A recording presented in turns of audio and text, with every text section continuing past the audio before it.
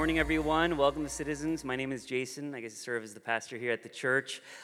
Real quick, Elizabeth was just up here. I do want to recognize her because yesterday she just graduated from seminary. If we could give her a huge round of applause. She has her MDiv now. We see like an empty hole here. I know our college students, a lot of them also graduated as well, but also want to recognize them. And they don't know what they're in for with life. So please pray for them. At this time also, if you're in youth or if you have a toddler, you can actually head over to the library if you want. You can obviously stay here, but over the summer, we're actually going to have a music program in the library for all of our toddlers throughout the summer. One, to give our children's ministry volunteers a little bit of a break over the summer, but also to more integrate our parents into the life of our children's ministry, because we really see what we do as a church, our children's ministry volunteers do, not as babysitting or daycare for an hour on Sunday morning, but really partnering alongside our parents. And so we wanted to try this for this summer. But yeah, you can definitely take your child over if that's something you're interested in. Okay, with that, I have the privilege of bringing us God's Word. If you have your Bibles or an app, if you want to turn with me to Psalm 51. And if you can choose your translation, I'm going to be reading from the New Living Translation, the NLT. And it's going to be on the screen behind me as well. Psalm 51. This is the reading of God's Word. Have mercy on me, O God, because of your unfailing love. Because of your great compassion, blot out the stain of my sins. Wash me clean from my guilt. Purify me from my sin. For I recognize my rebellion. It haunts me day and night. Against you and you alone have I sinned. I have done what is evil in your sight. You will be proved right in what you say, and your judgment against me is just. For I was born a sinner, yes, from the moment my mother conceived me. But you desire honesty from the womb, teaching me wisdom even there. Purify me from my sins, and I will be clean. Wash me, and I will be whiter than snow. Oh, give me back my joy again. You have broken me. Now let me rejoice. Don't keep looking at my sins. Remove the stain of my guilt. Create in me a clean heart, O God. Renew a loyal spirit within me. Do not banish me from your presence, and don't take your Holy Spirit from me. Restore to me the joy of your salvation, and make me willing to obey you. Then I will teach your ways to rebels, and they will return to you. Forgive me for shedding blood, O God who saves. Then I will joyfully sing of your forgiveness. Unseal my lips, O Lord, that my mouth may praise you. You do not desire a sacrifice, or I would offer one. You do not want a burnt offering. The sacrifice you desire is a broken spirit. You will not reject a broken and repentant heart, O God. Look with favor on Zion and help her. Rebuild the walls of Jerusalem. Then you will be pleased with sacrifices offered in the right spirit, with burnt offerings and whole burnt offerings. Then bulls will again be sacrificed on your altar. Amen. Well, if you've been with us the past few weeks, you know that we are in a series right now called The Church We Long For. And when we say church, we're not talking about the institution or the organization or a Sunday event that happens for 1 hour a week. We're talking about the people of God. And we're looking to Scripture each week to look at what the Bible says about who God, the kind of people God desires us to be. If you remember, in week 1, we looked at the church that abides, what it means to be a people who are deeply connected to Christ. And then we looked at, in week 2, the church that contends, a people who are willing to stand in the gap for the oppressed and the marginalized. And then last week, DC preached on what it means to be a church that strengthens, a community that runs together, encouraging and supporting one another in all of our respective journeys of faith. And today, we're going to look at what it means to be a church that confesses. Okay, a church that confesses. Now, if there's any way you want to kind of suck the life out of a room on Sunday morning, you can talk about confession.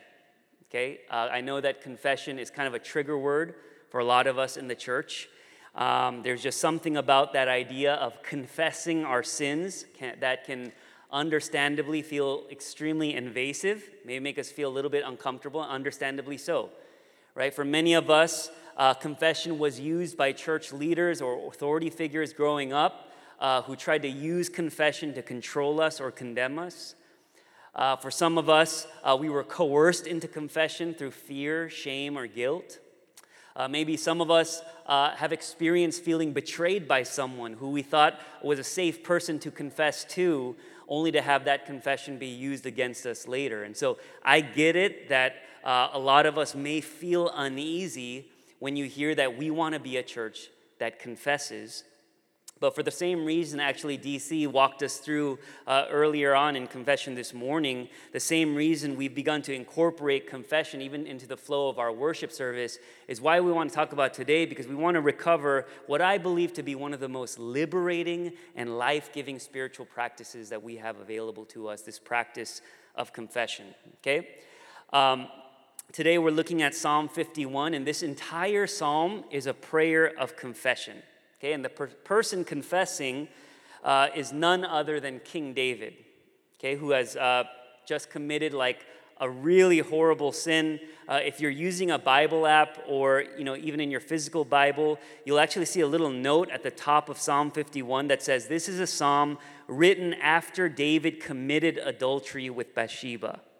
Okay, so for those of you who don't know how the story goes, you can read all about it in 2 Samuel 11. But one night, King David is walking on his roof. On another roof, he sees Bathsheba bathing there. He has these lustful thoughts.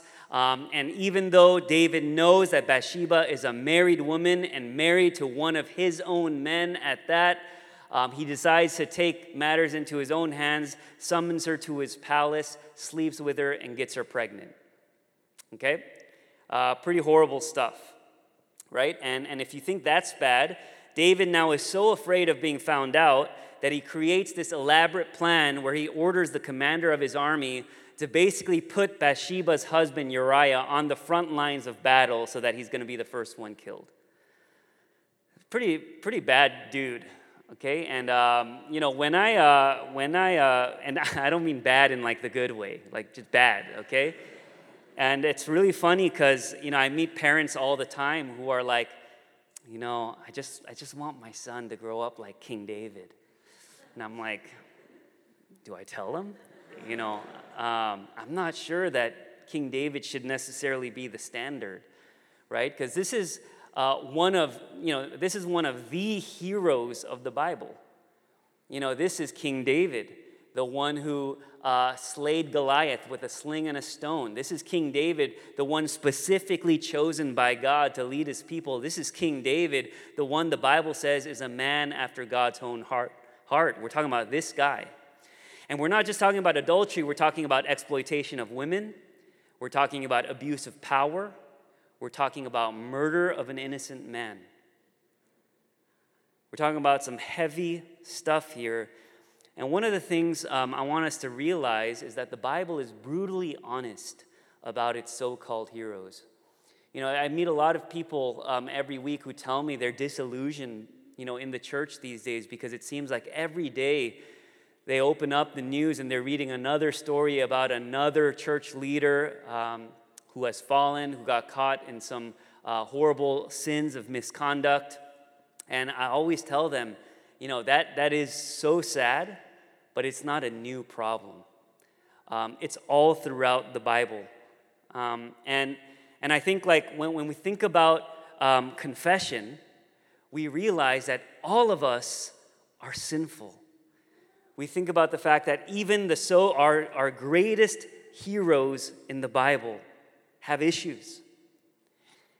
And I believe this is why we need to recover the gift of confession in the church, because if you read through the life of David, you realize you don't just see the devastating consequences of sin, you actually see the even more devastating consequences of trying to hide that sin.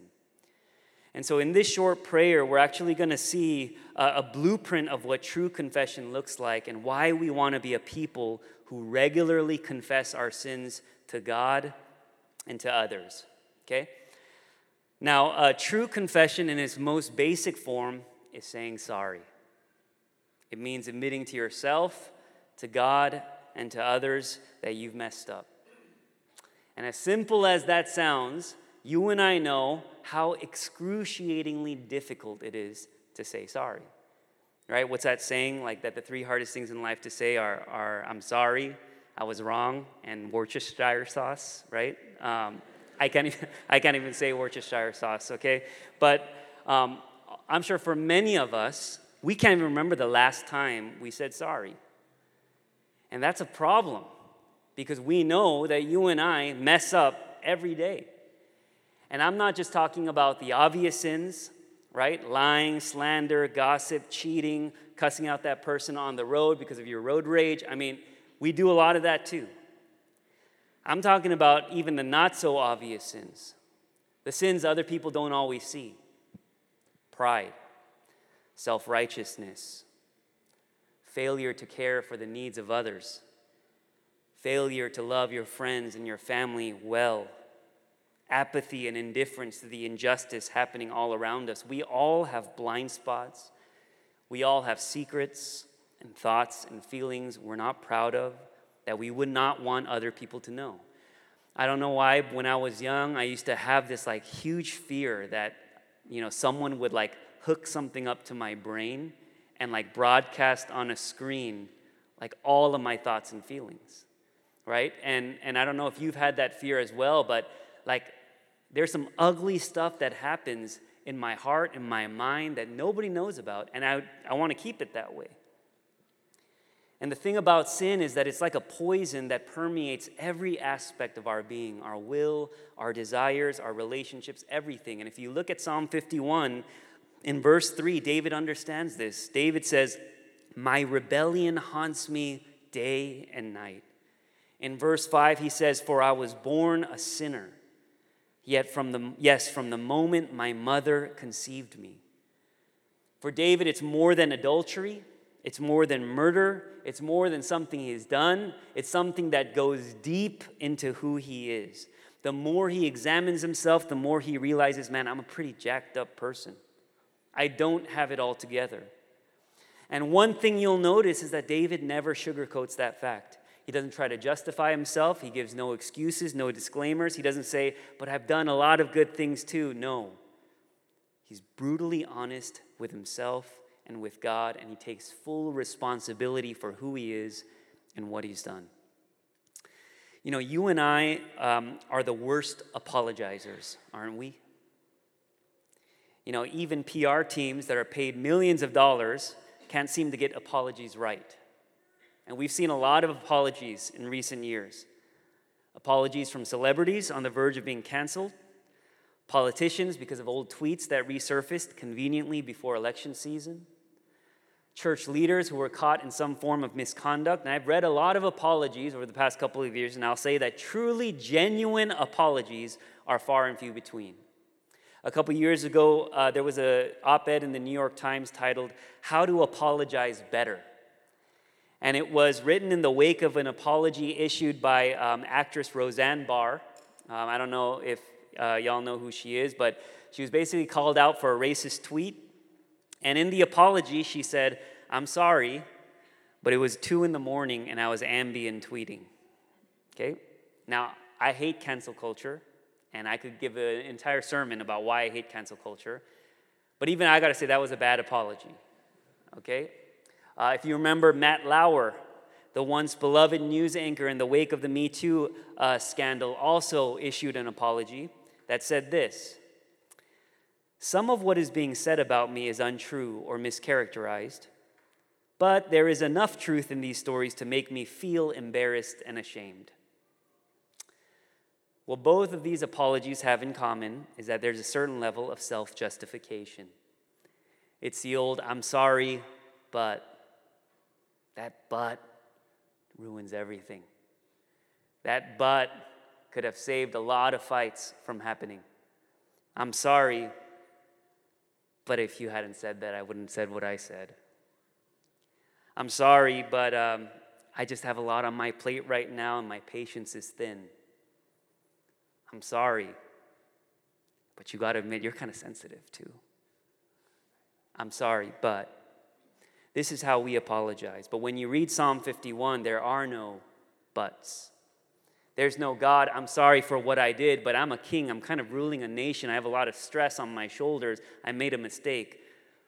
There's no, I'm sorry, but, I had to do what I had to do in order to protect myself and keep the situation from getting worse. There are no excuses or disclaimers. David says in verse 4, I have done what is evil in your sight. You will be proved right in what you say, and your judgment against me is just. Translation, I got nothing to say except I was wrong. And I deserve whatever you deem a just consequence for my actions. Confession always begins with taking full responsibility for who you are and what you've done. Now, something I want to point out here is that contrary to what you may be thinking, this isn't a private moment between David and God. This is actually a public acknowledgement of wrongdoing. You have to understand that Psalm 51, like all the other Psalms in Scripture, were actually meant to be used in corporate worship. Okay? Like, can you imagine we put all your junk on the screen and our praise team led us in song through it? Can you imagine our worship leaders being like, let's sing that chorus again, church, right? You'd be like, please don't sing that again. And yet this is what's happening. This is where Psalm 51 is being used. David isn't just acknowledging his brokenness to God, he's acknowledging it before his community. Now, I'm obviously not saying we're all going to come up here one at a time and share our deepest, darkest secrets. That'd be crazy, right? What person in their right mind would ever be willing to do something like that? To broadcast the things they're most ashamed of in public. It's unfathomable. But why is it so unfathomable? And I would suggest that it's unfathomable because as human beings, it's in our very nature to hide. Let me explain. When you go back to the book of Genesis, before sin ever enters the world, we read that the man and the woman were naked and unashamed, meaning they were fully exposed and yet perfectly okay with it. And yet what sin did to us is that it produced in all of us a need to hide and cover ourselves. If you remember the story, as soon as Adam and Eve eat the fruit from the tree, what happens? They realize they're naked, and immediately they begin to sew coverings for themselves. They immediately begin to hide. And from that moment on, the default posture of humanity became one of hiding. In the very next story, not only do you have Cain killing his brother Abel in cold blood, you have him trying to hide it. In Genesis 37, not only do you have Joseph's brothers selling their younger brother into slavery, you have them trying to hide it. Not only does David commit adultery, you have him trying to hide it.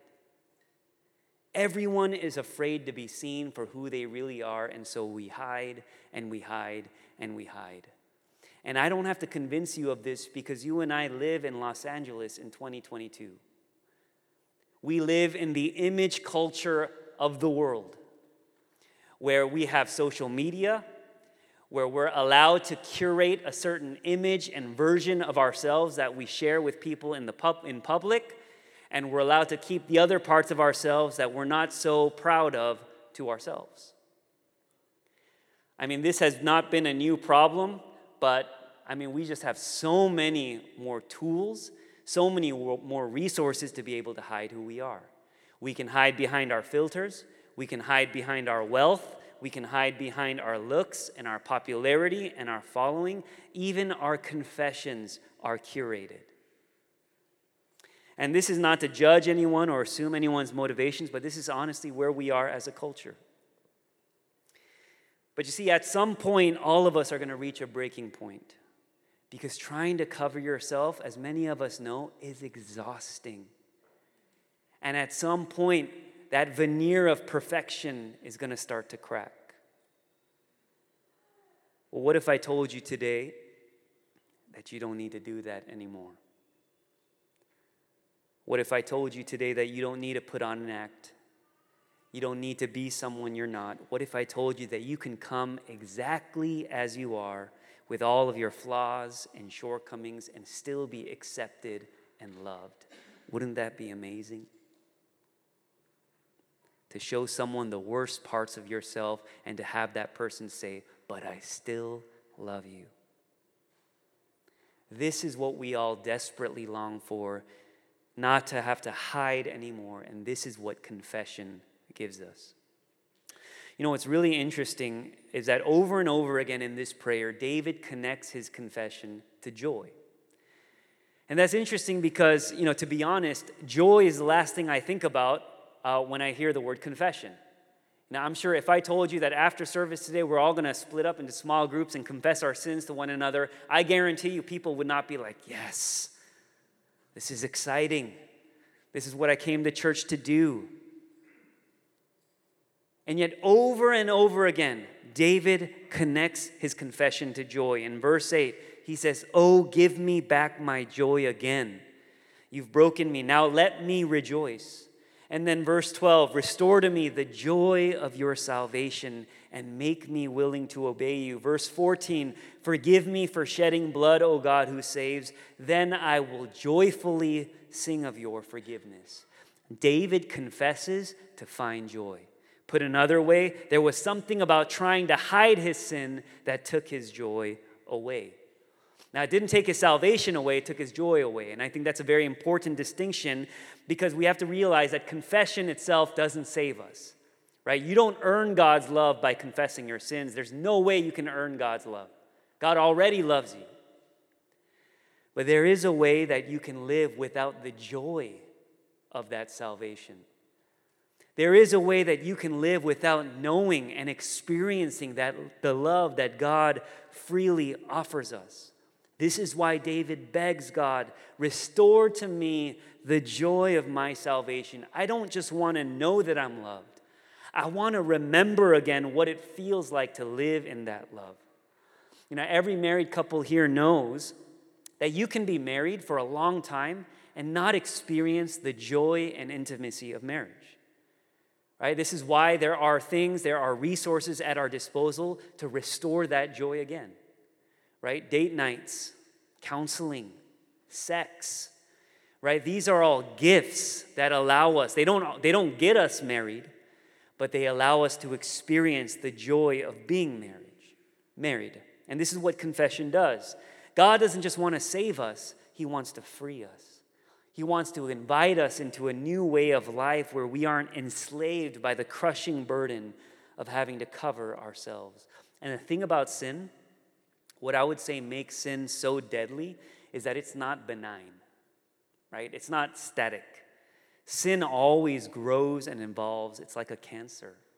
And the perfect environment for sin to grow is in the dark. It's when sin is kept hidden. This is why pornography is so damaging, because it's kept hidden. This is why some small annoyance, you keep that hidden, you keep that inside long enough, can easily grow into deep resentment and bitterness because it's kept hidden.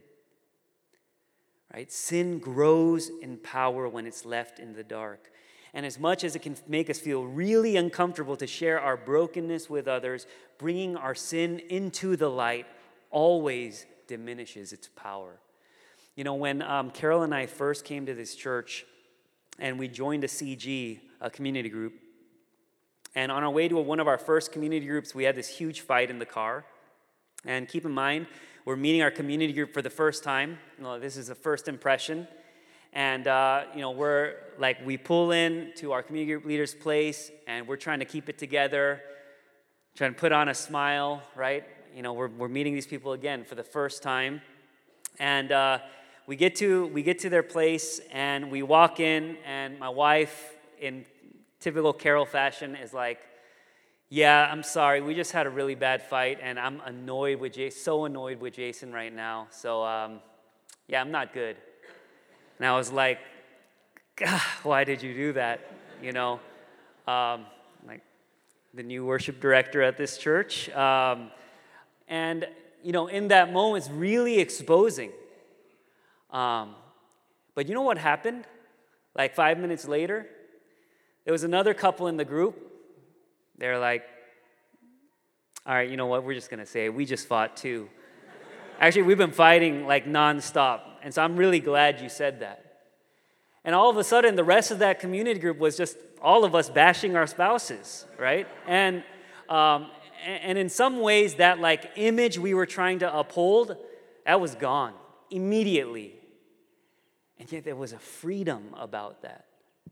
There was a bonding that happened between us that could not have happened unless we were willing to bring our messiness into the light.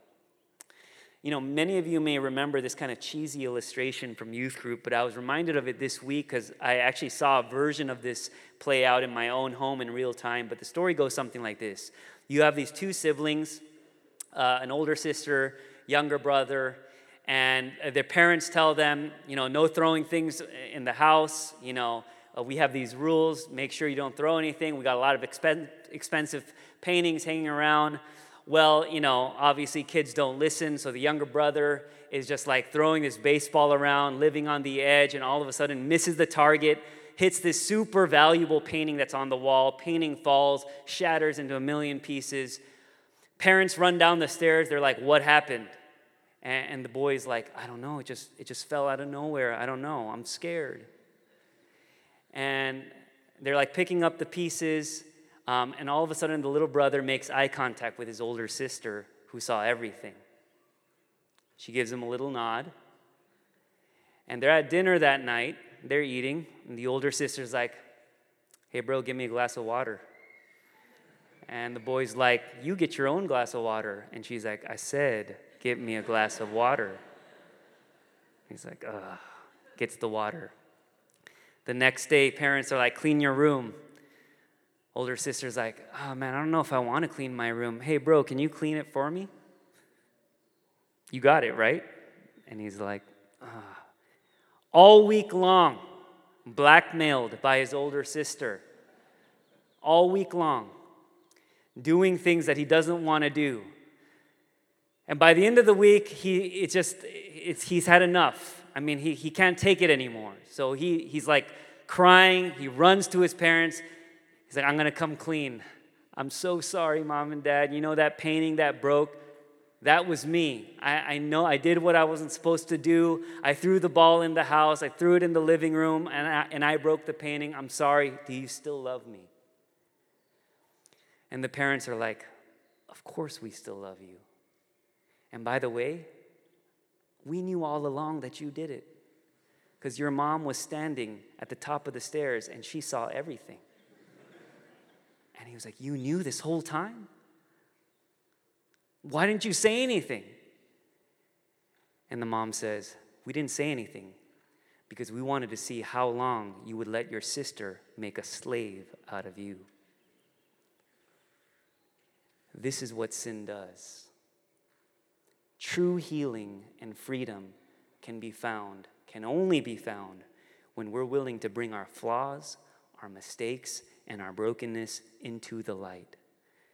Because you see, there's nothing we could confess to God that God doesn't already know. And this is what David is beginning to realize, right? He's a king. So if there's anyone who has the resources at his disposal to hide, it's David. He's got all the wealth in the world. He's got all the power and authority in the world to hide behind. And yet here in Psalm 51, you see that David understands that there's one person he can't hide from, and it's the creator of the universe. In Psalm 139, David says, where can I flee from your presence? If I go up to the heavens, you are there. If I make my bed in the depths, you are there.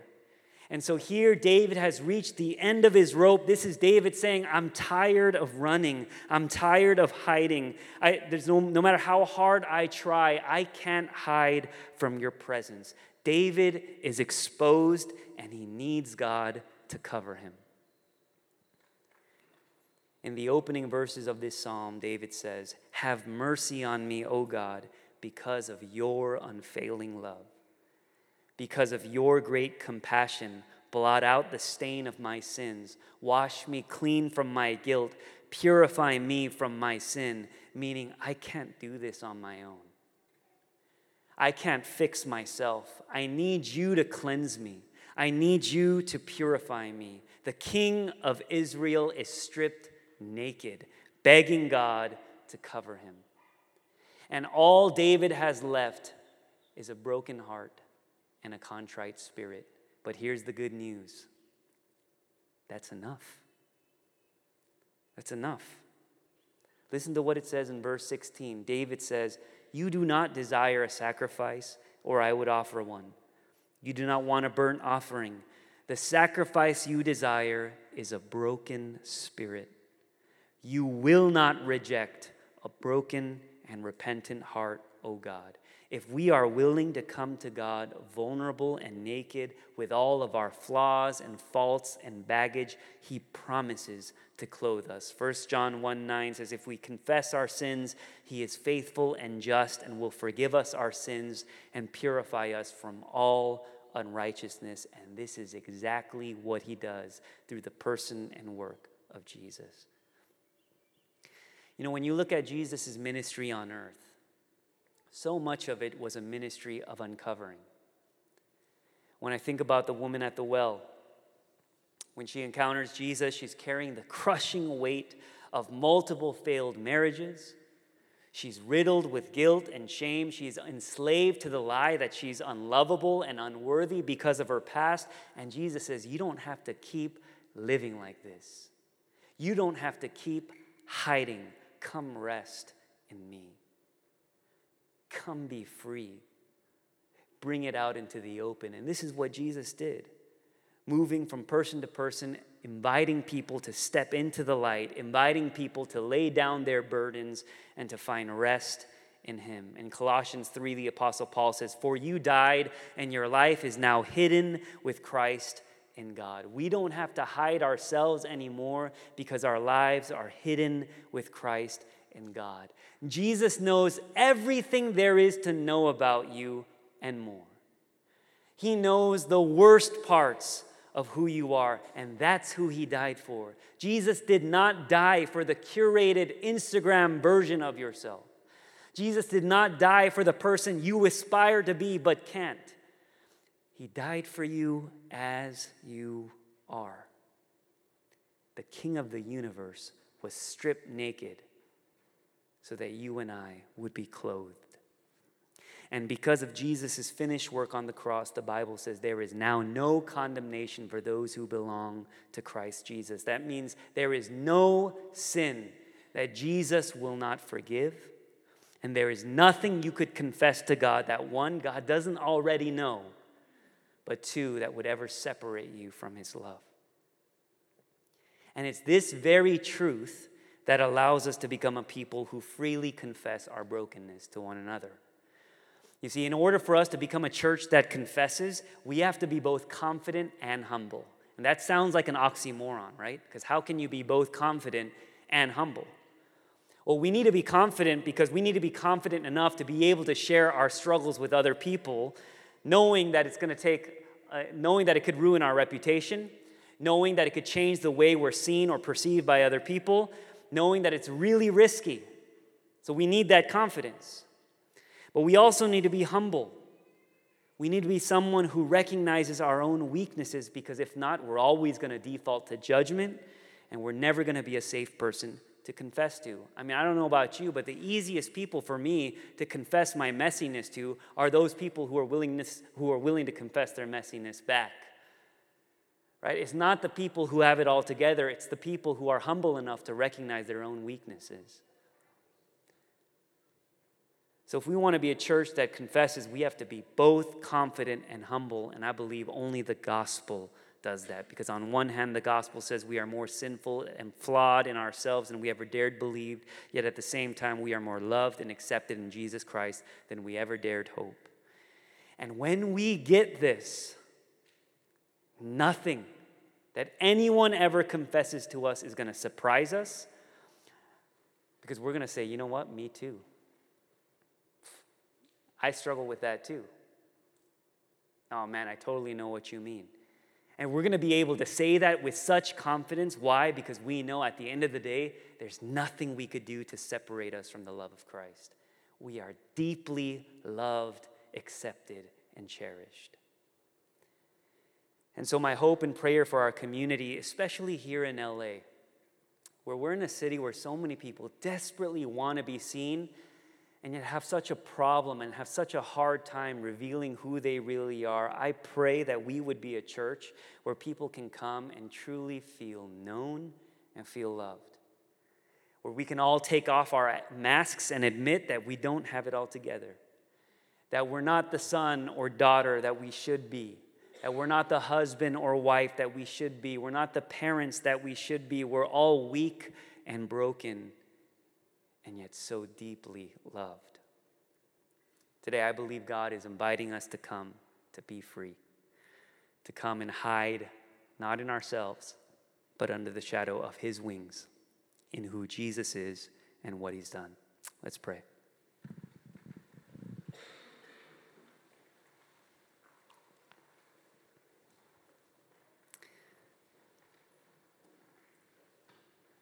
If we can actually take a moment of silence. One of the reasons we incorporate a confession of sin into our worship service is that we want an opportunity for us to simply be silent with the reality of who we are before God. And I know that that silence can be extremely uncomfortable and it can be jarring. But it's first in being brutally honest that we fall short, that we mess up all the time, that we're actually able to experience the joy of our salvation. And so let's take a moment, and I want us to just name some of the things that maybe we're not proud of. A situation, a relationship, a circumstance, something that is exposing maybe the reality of our brokenness, something that's exposing some of the things that are deep-rooted in our hearts.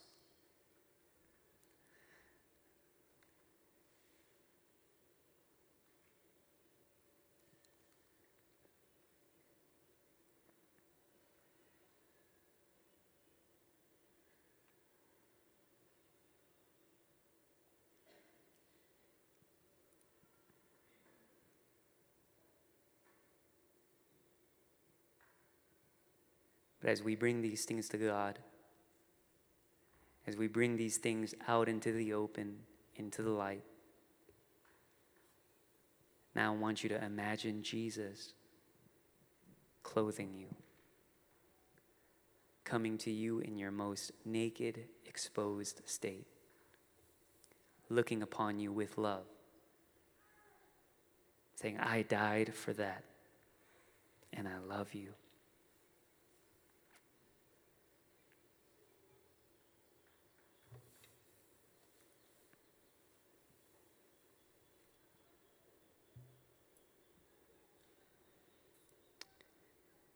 Gracious God, we know that sometimes it can be extremely uncomfortable to be confronted with our brokenness. There are certain relationships in our lives and there are certain situations that draw out the worst in us. And I know that all of us in this room can attest to the fact that there have been moments this week, there have been thoughts and feelings that we're not proud of, that we come here with a lot of baggage from our past, things that we would never dare share with another person. But God, I pray that you would break the lie that tries to put a mirror in front of us and tries to say that these things make us unworthy of love. And I pray that we would bring these things honestly before you, knowing that we're deeply loved. We're deeply loved by the Creator of the universe, and we're hidden in Christ. Lord, I pray for our church. I pray that we would be a church marked by candor, we would be a church willing to share our messiness with others, and that we would be a church that fully embodies the gospel, where people can truly experience the joy of being fully known yet fully loved. We thank you for your work on the cross that clothes us, that covers us. We love you. We thank you. And in Jesus' name we pray. Amen.